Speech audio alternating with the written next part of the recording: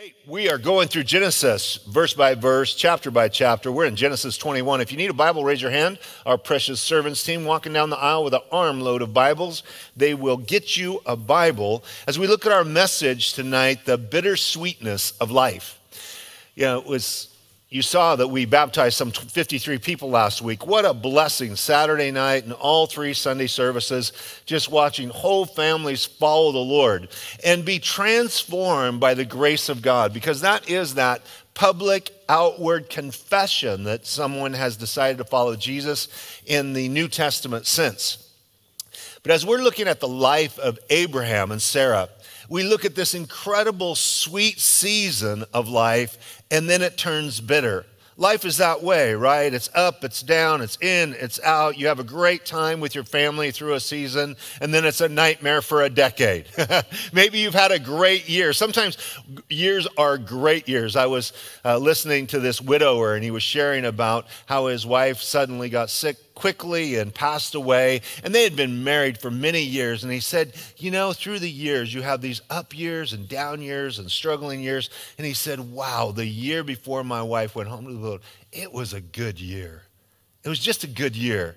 And you're going to go through seasons in life. And Ecclesiastes chapter 3 tells us that God has made everything beautiful in its time. All the struggles, all the challenges, all the joys are meant to bring us into a deeper, more fulfilling relationship with Jesus. Because honestly, he's the answer for all the ups and the downs, all the good and the bad and the ugly of life. And as we look at this story, first we're going to look at the sweetness of life. And who doesn't like good news? And who doesn't like good seasons? And who doesn't like babies that come on the scene when you're basically a new parent at the age of 190 years of age, like Abraham and Sarah? In the first 8 verses, we see the sweetness of life as we look at God's faithfulness. God is faithful to do what he has promised to do. This is in the aftermath of a real pickle that Abraham and Sarah had gotten themselves into, lying to Abimelech about their relationship, and he took Sarah, and then he rebuked both Abraham and Sarah publicly and sent them out the door as a man and a woman that loved God but had stumbled and really hurt their witness. But God doesn't give up on us. Isn't that great news? I can have a bad day or a bad week. For heaven's sakes, I've had bad months. Right? And God's mercy is there to pick me up, dust me off, and say, well, let's just keep going on this journey. Because perfection is not the standard for the Christian. It is the direction of my life through the ups and the downs as I continue to draw closer to him and be conformed into his image. But as we look at God's faithfulness in verses 1 and 2, and the Lord visited Sarah as he had said, this is important, and the Lord did for Sarah as he had spoken. He said this to her. He spoke this to her and Abraham. For Sarah conceived and bore Abraham a son in his old age, 100 years of age, at the set time of which God had spoken to him. God had promised it multiple times. He had waited for the perfect timing, 25 years. Now, I'd just rather the Lord tell me today what he's going to do tomorrow. Don't tell me today what you're going to do in a quarter of a century, correct? That's a long time to wait. And I can get myself in all kinds of trouble in that 25 years thinking I need to help God out.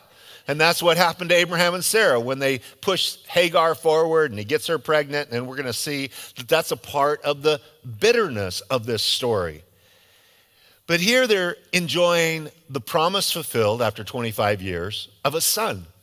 And not only a son, but as I've shared with you multiple times through this passage of Scripture, this extended passage, that God's goal to wait 25 years, according to Romans chapter 4, is so that Abraham and Sarah's bodies would be as good as dead reproductively, so that God would bring a miracle. God would bring a miracle child. And the promise for them is hope for us, because sometimes there's a barrenness in our life that we think is never going to change. We think nothing's ever going to break through. We think it's always this way. It's never going to change. Oh, wait. All things are possible with God. God can break through. Maybe he's been waiting for you to finally give up that you can't make it happen on your own. And you've got to trust him. You mean that's all I had to do was give up? Yes, that's all you had to do. Not give up in faith. When I was a kid, older classmen and bullies would take down the younger kids on the playground, pin their arms on the ground, put their knees on their arms, and begin to beat on their chest until they would say, "Uncle." You remember this? Anybody have that experience? Okay, it's like on your chest. And they do that long enough, and it really hurts. Now, the whole goal is to be the tough kid. I'm not going to say uncle. And they're pounding away, and finally you just can't take it. Tears running down your face. You go, "Uncle." Well, I learned early on, I thought this was a stupid game. So the kid takes me down, and he's just starting to put me on the ground, and he starts to thumb. I said, "Uncle." And he goes, I haven't even done anything. I said, "Uncle, uncle." How many times you want to say uncle? Your knuckle in my chest for me to have tears come down just seems stupid to me. I'm just going to, "Uncle." And I would rob them of the power that they had because I took away their whole goal.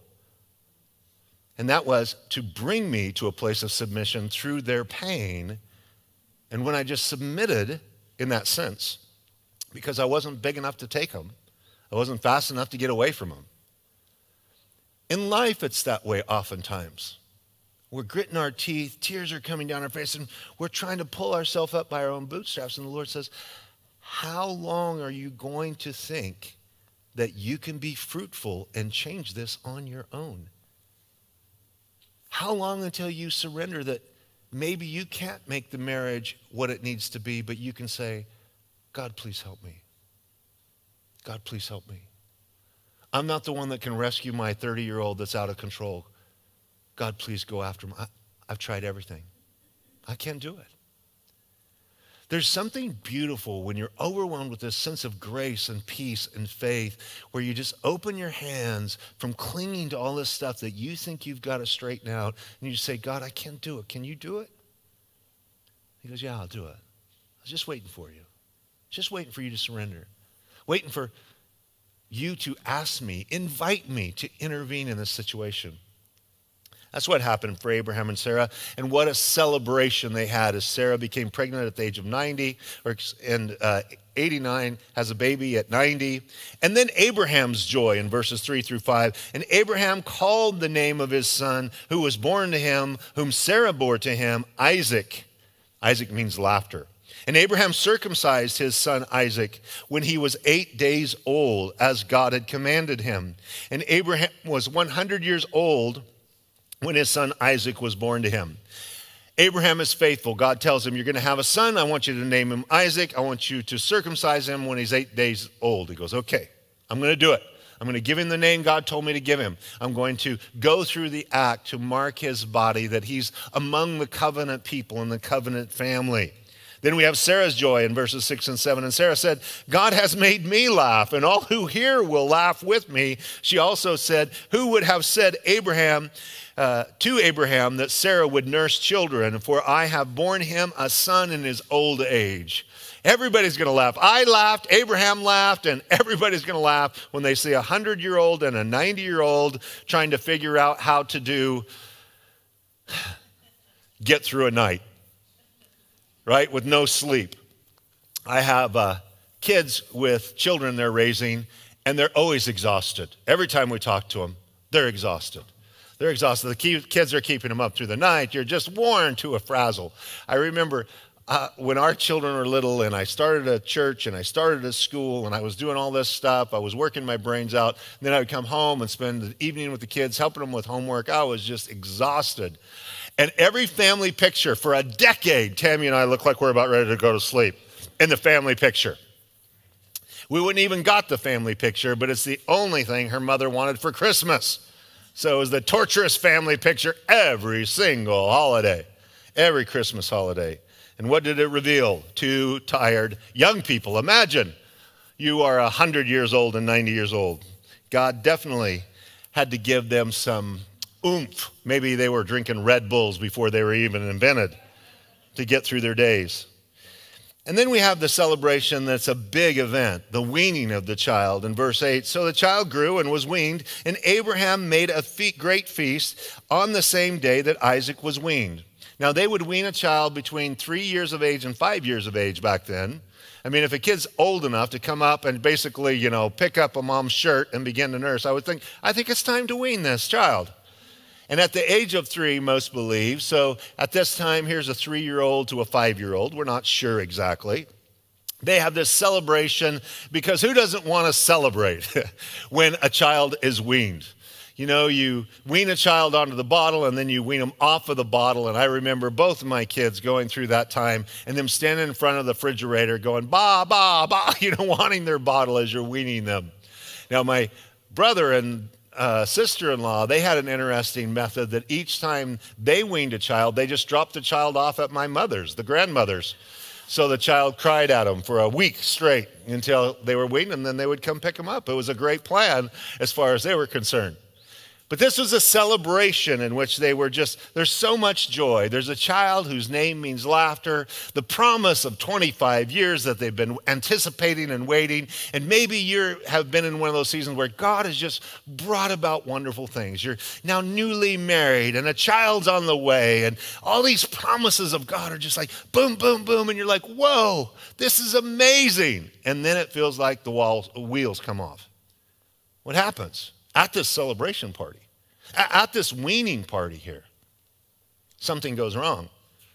And it creates the downward spiral from a time of sweetness to bitterness, the bittersweetness mixed together in life. For it says in verse 9, so we see Sarah's bitterness. And Sarah saw the son of Hagar, who is Ishmael, the Egyptian, whom she had born to Abraham, scoffing. It means mocking, making fun, teasing.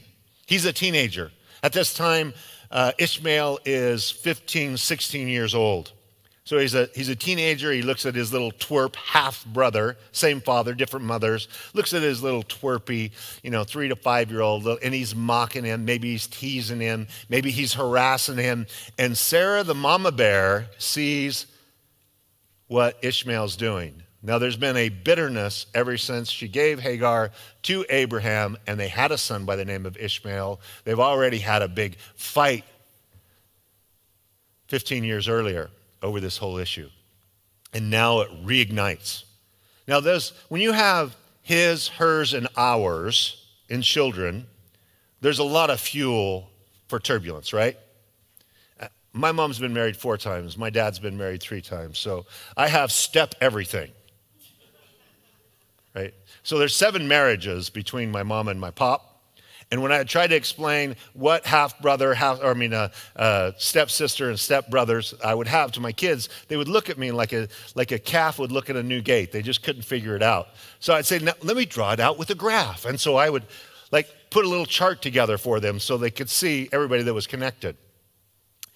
But when you have custody issues, you have child support issues, you have issues through the divorce with custody issues, there's tremendous hostility and bitterness through the years in those situations.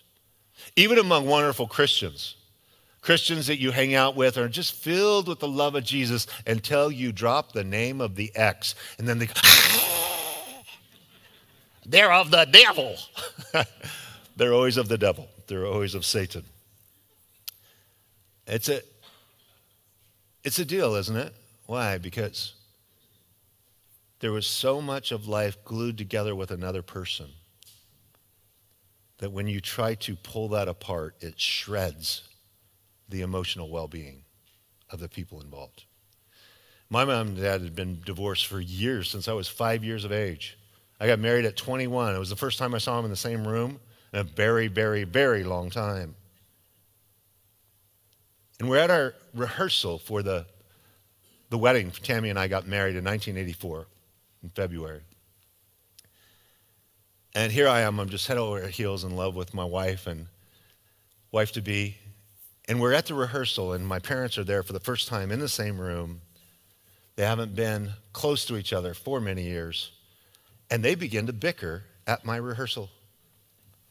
And they're standing behind me, and I hear them. They begin to go, sharp little barbs. I know how it starts. You grow up with that, and the sharp little words start going. And it's the first time. I'm 21. I turn around, and I look at my parents. And I said, you too.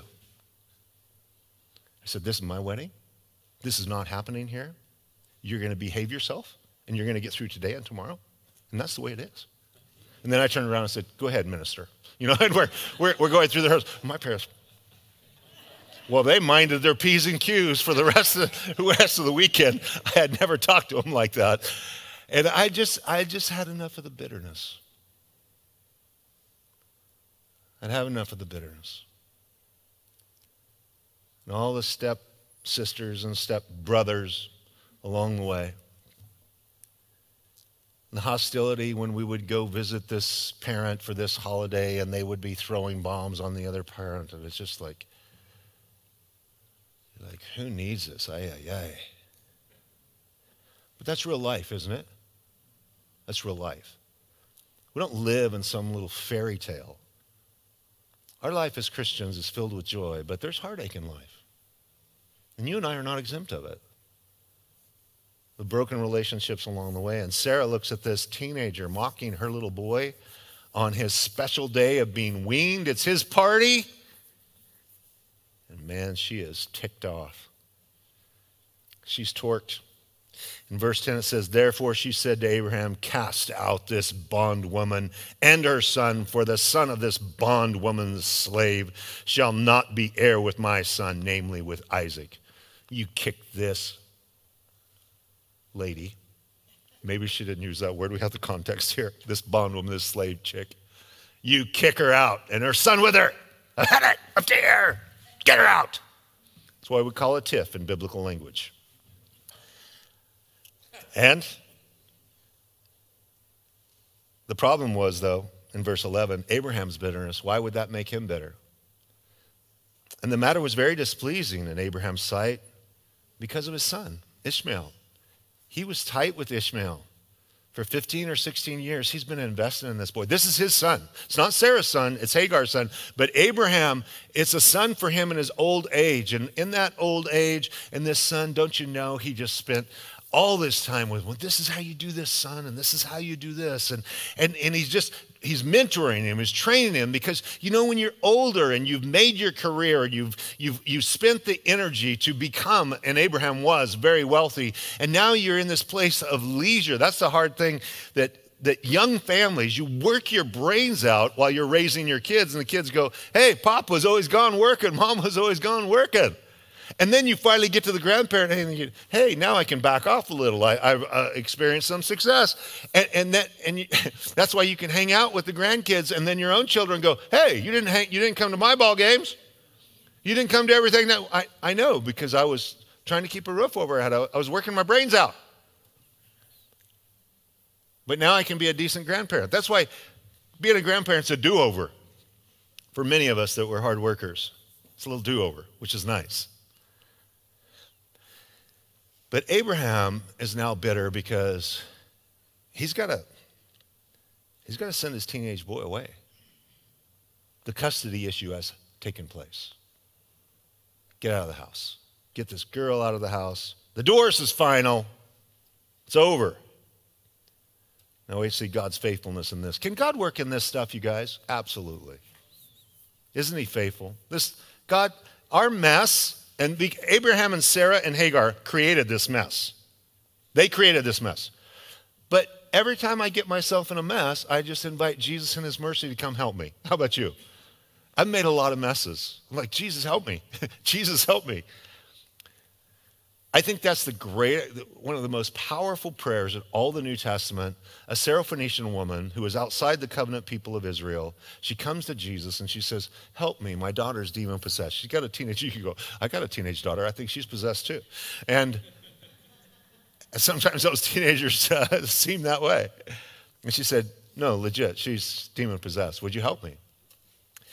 And that was her prayer. She said, Lord, help me. That was her prayer. Lord, help me.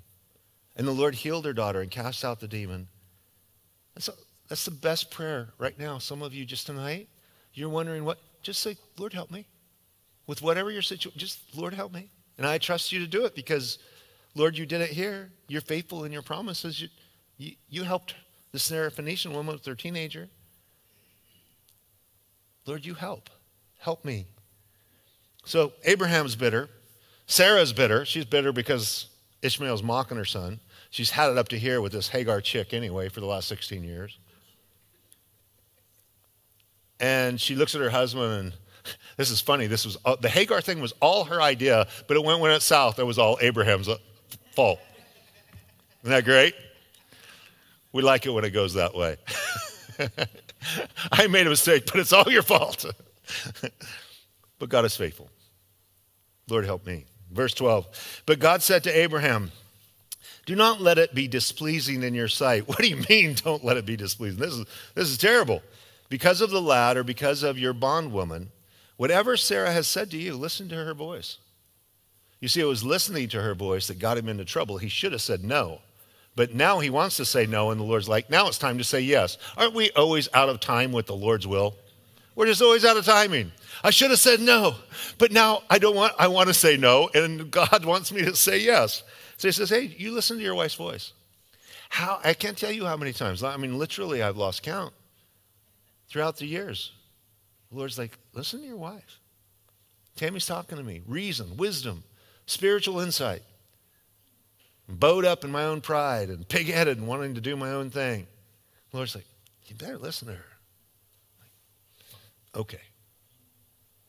And you do it enough. My wife's the wisest counselor that I've ever had, apart from the Lord. He says, listen to her voice. My wife sees things that I don't see. Sarah knows what's going on. For in Isaac your seed shall be called. Yet I will also make a nation of the son of the bondwoman because he is your seed. He says, you see, in this moment, God intervenes. Sarah's upset. Abraham's upset. And God is faithful to come in and says, Abraham, don't let it displease you. I got your back. I'm going to take care of Ishmael. I'm going to work this out. You just listen to Sarah. You guys need to have peace. And you see, when there's that separation, when there's that divorce, when this person leaves, and now there's a primary relationship between a husband and a wife, and for Abraham and Sarah, this primary relationship of a husband and wife, and Hagar now, the let's say, just call her an ex-wife, right? We live in the land of everybody's been married 2, 3, 4, 5 times. Do I hear 6? Right? I have a friend that him and I are both Calvary Chapel pastors, and we've been very, very good friends for, 35 years or so. And his father, who I knew, Gary, passed away recently, but Gary had been married 9 times. And Gary just had remarried his one wife that he had married. Actually, she's one that he had married 3 times amidst of the 9 times with all the women that he married. And he gave his life to the Lord in his later life and just suddenly got sick and died. But God's grace had to intervene in Gary's life in a beautiful way and was doing a wonderful work in Gary's life. But you got the X's and you got the his and the hers and the ours and all that stuff. I want you to know, we're not second-class citizens because we've made a mess of things. Look around. You're in good company. Right? Look around. You're in good company. Here we are, you guys. God doesn't give up on his people. God doesn't give up on any of us. We're not second class. Yeah, maybe we've made some mistakes, but God here now intervenes and he says, Abraham, I want you to do a couple things. I want you to listen to Sarah. I want you to do this. I want you to cast out this bondwoman. It's time for the divorce to officially happen. I want them to go away, but I want you to know that I'm going to take care of your boy, Ishmael. Look what he says again as a promise in verse 13. Yet I will also make a nation of the son of the bondwoman because he is your son. He's your seed. I'm going to bless Ishmael because you're my friend. God's going to work in my life and my children's lives because I'm asking God to work in my children's lives. How about you? Don't you want your kids and your grandkids, your great-grandchildren to love Jesus? I'm here because I had 2 grandmothers praying for me. That's why I'm here, because they prayed me into the kingdom. If grandma's praying for you, just give up because they're not going to shut up, so just give up.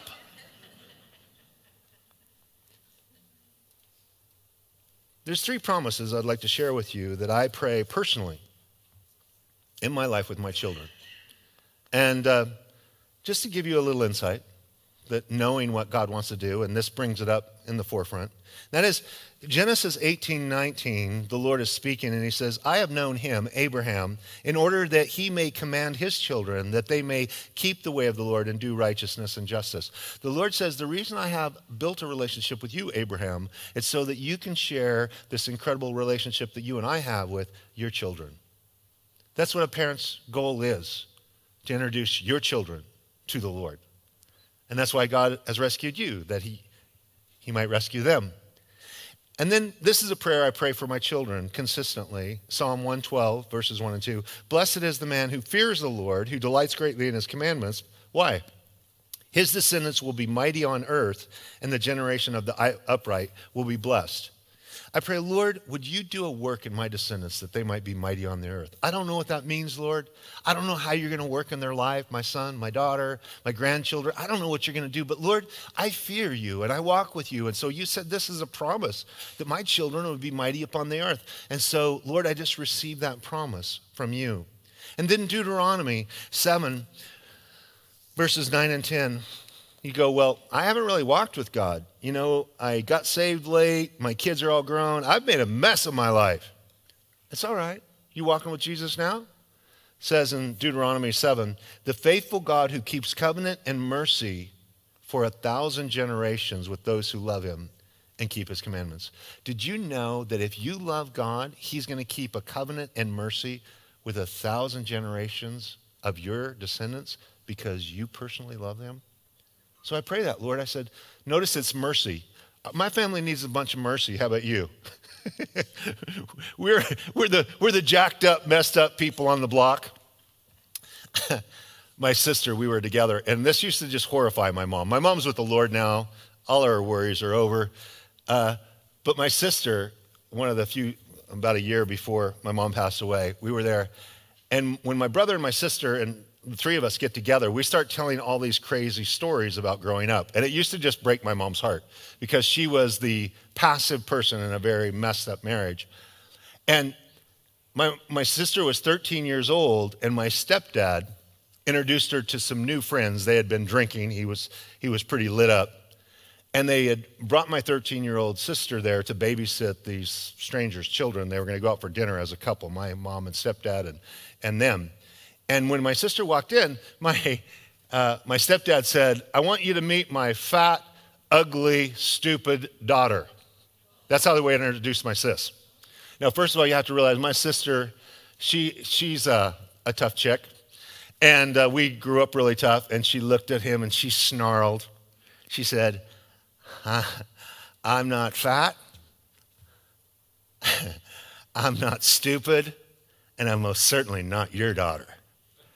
Well, he was drunk, and he's a violent man. He came off the couch, grabbed my sister, threw her on the ground, put her nose in his mouth, and began to bite my sister's nose with his mouth until the blood began to gush out of my sister's nose. From the outside, the teeth marks, it was bleeding. From the inside, it was bleeding. My sister fought him off, ran down the road. It's Phoenix, so like it's 105 degrees. She's walking barefoot down a sidewalk. Won't get in the car. My mom's driving because my stepdad knows she won't get in the car with him, so he's in the back seat hiding. My mom's like, get in the car, Shauna. So my sister finally gets in. She's got, blood running down her face, and then she speeds up so she can't jump out of the car, and then my stepdad pops out of the back seat, and they begin yelling and screaming and arguing again. So they pull up into the driveway, and my sister jumps out while the car's still moving, and my stepdad goes, what do you think you're doing? She says, I'm getting the gun, and I'm going to kill your blankety blank. And so she ran in the house and we had a 20 gauge shotgun. She loaded it and ran back out and was going to blow him away. She was going to kill him. My mom knew she was serious, and my stepdad was drunk and kind of Mr. 10 foot tall and bulletproof, but my mom knew my sister. She's like, she'll do it, Tony. And so my mom backed out of the driveway, and she's going through the neighborhood, and my sister's running down the street barefoot, 13 years old, blood flowing down her face, with a shotgun in her hands. Now, when they pulled into the driveway, it's a Saturday. So, parents are out in the yard. They're mowing the lawn. Their kids are playing in the yard. And my sister's running down the street with a shotgun chasing the car, yelling. And my sister had a very colorful language, and she was very gifted with her language. And they got away. And when my sister turns around to come back to the house, there's not a soul on the street. They're all in the houses. They're like peeking out the curtains. Now, some people say that that's a crazy thing. We just call that Saturday at our household.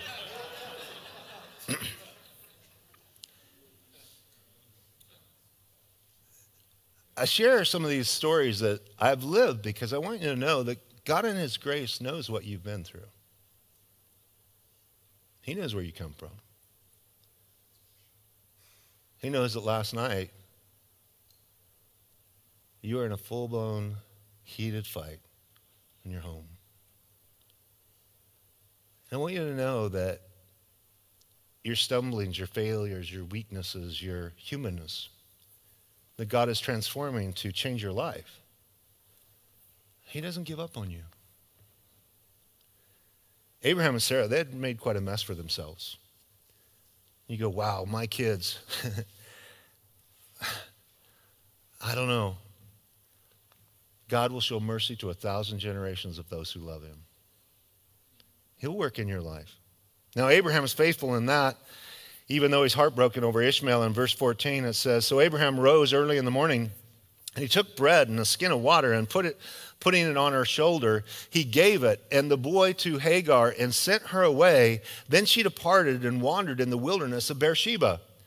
Say what? You know what he gives her? Hey, here's a loaf of bread. Here's a canteen of water. Adios. Where's she going to go? Is she going to go to the Holiday Inn? No, it's a desert. Go. Leave. When God told him to send him out, he's like, okay. In faith, no doubt, Abraham thought this way. If God's going to take care of my son and he's going to become a great nation, which the Arab nation is a ginormous nation, and Ishmael grew up knowing the God of Abraham. And Abraham had to commit his ex-wife, Hagar, and his son by another woman, not Isaac, had to send them away, and they were not going to be any in part of his inheritance. That's why he's being sent away. Now, Paul the Apostle uses this whole big illustration right here in Galatians chapter 4 to teach a very valuable point that I don't have time to get into. But the reality is that he had to do it by faith. Can you just commend, when it comes to separating in a relationship, and even separating and allowing your son or daughter to go be with that ex-husband, that ex-wife, even when you know the circumstances are not ideal. In some circumstances, they're flat scary. Ministering to people through the years. Hey, my ex-husband's a drug dealer, and yet he has custody, and we have to share, and I don't want to send him. And I'm like, yeah, but if you hold him back, what are they going to? They're going to take him away for good. You have to work through this stuff. But you have to be able to say, here's the loaf of bread, here's the jug of water. God's going to take care of you. That's some pretty ginormous faith, don't you think? But is God faithful to intervene? Is God faithful to provide? Is God faithful to help? Well, look at God's faithfulness to Hagar. Does God love Hagar? Yeah. Does God love Ishmael? Yes. Does he love their future? Yes. In verse 15, the water in the skin was used up, and she placed the boy under one of the shrubs. Then she went and sat down across from him at a distance of about a bow shot, about the distance you can shoot a bow and arrow. For she said to herself, let me not see the death of the boy. She thinks they're going to die of dehydration, starvation, whatever it might be. They're out of water. It's the hot desert. I can't watch him die. I'm just going to lay him over here, and I'm going to come from here to that back wall so I don't have to watch him breathe his last. She thinks it's over. So she sat opposite him, and he lifted her voice and wept. So she just begins to cry. You know that single mom that's kicked out with nowhere to go? Got a teenager. He's off the hook. Doesn't know what she's going to do. My mom is a single mom, oftentimes with 4 kids, because my stepdad would go in prison, out of prison, in prison, out of prison, in prison, out of prison. My mom one day was walking and she was just crying. She had been working my mom's fallback job was always bartending. She was bartending at the Sheraton Inn, but she had to wait for 2 weeks to get her paycheck, and she had no money and 4 kids. Stepdad had just went to prison for selling drugs to an undercover narcotics officer in Phoenix. And she cried out to God. She said, Lord, help me. And she looked down, and there in the parking lot, there was a $5 bill right after she prayed. She picked up that $5 bill. This is like 1972, so $5, at least it would buy a little bit. But she knew in that moment when she prayed and she looked down, there was $5. She just knew that God was going to take care of the rest, and he did. He took care of her. He took care of us. I was never hungry my whole life, and yet this is like hand-to-mouth type of dynamic all the time, just trusting God.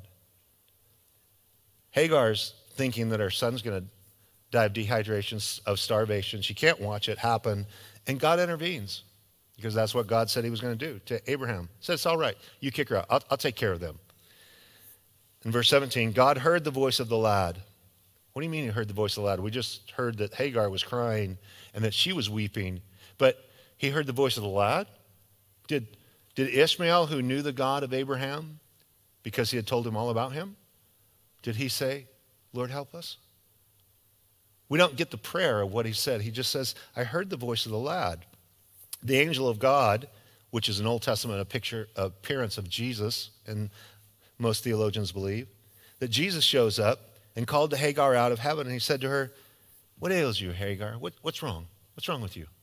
Well, it's pretty obvious what's wrong, right? I'm homeless. I got a teenage boy. He's under a bush. He's going to die. Yeah, well, it's pretty obvious what's going on. We don't have enough water. We don't have any food. And the Lord says, fear not, for God has heard the voice of the lad where he is. It appears that it's not just hearing him mutter. It's not just hearing him cry. It appears that the Lord hears the voice of the lad, the teenager, in his desperation. He's crying out to God. Do you know your teenagers, fat, dumb, and happy, have no needs in the world, and yet you don't want them to ever suffer need? You're always trying to protect them from suffering need. It is not until they suffer need in desperation that they will come to God. I've had moms through the years tell me, and I know their story for 20 years, just Johnny's never coming. I said, because every time the Lord gets close to getting Johnny's attention, you rescue Johnny. Stop rescuing Johnny.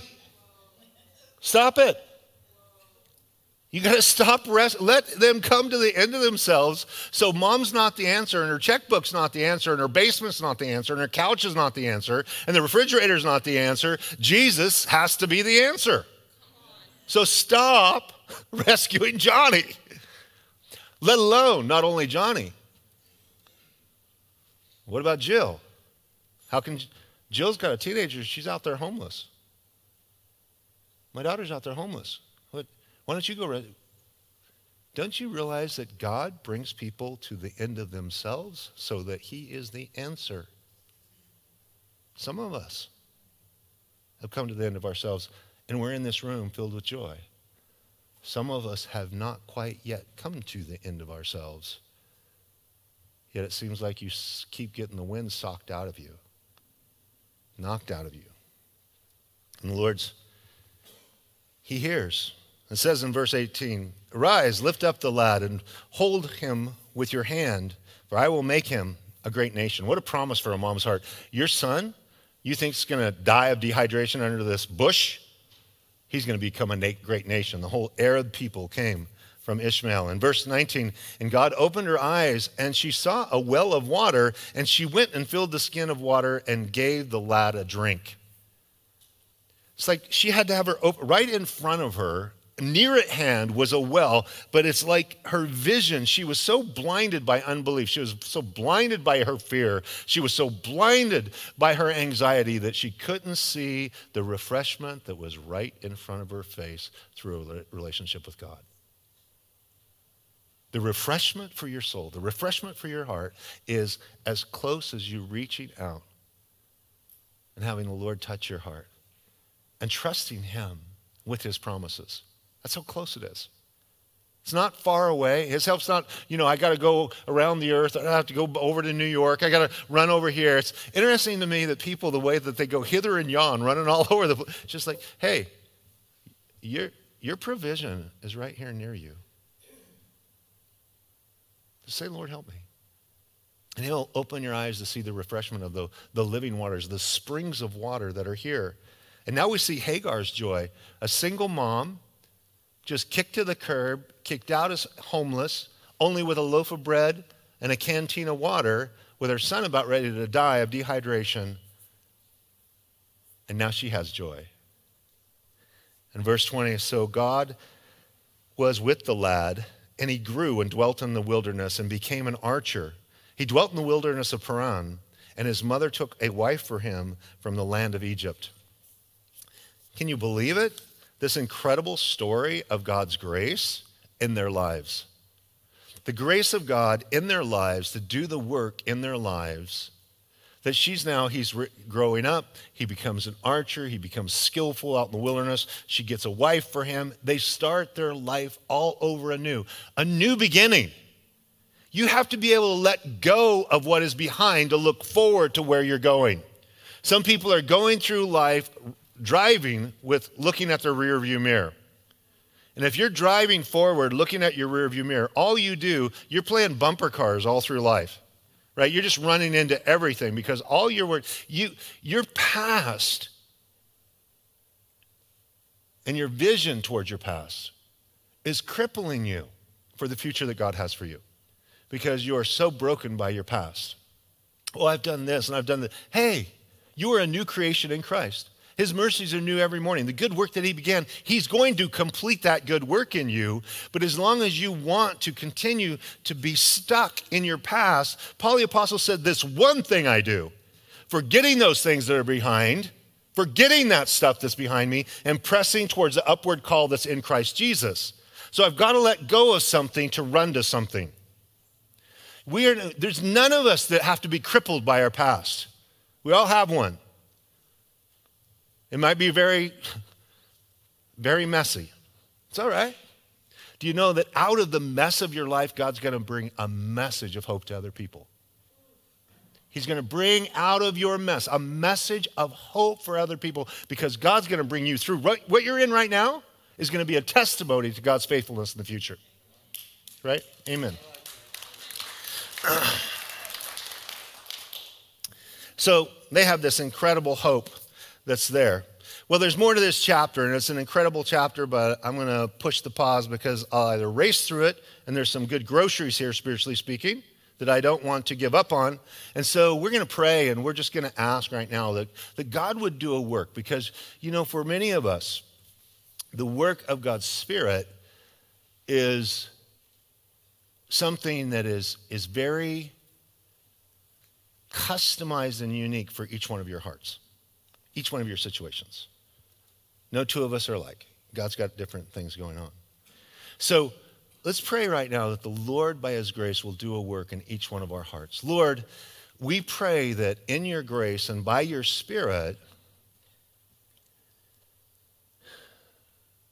you would meet the needs in this room. Lord, we're asking right now that you would help us. Help me. Help us, Lord, with the challenges that are in our life. You are the answer, Lord. You are the hope. You are the one that we look to. And we pray that you would just do a refreshing work in each one of our lives. Lord, I just pray right now for those who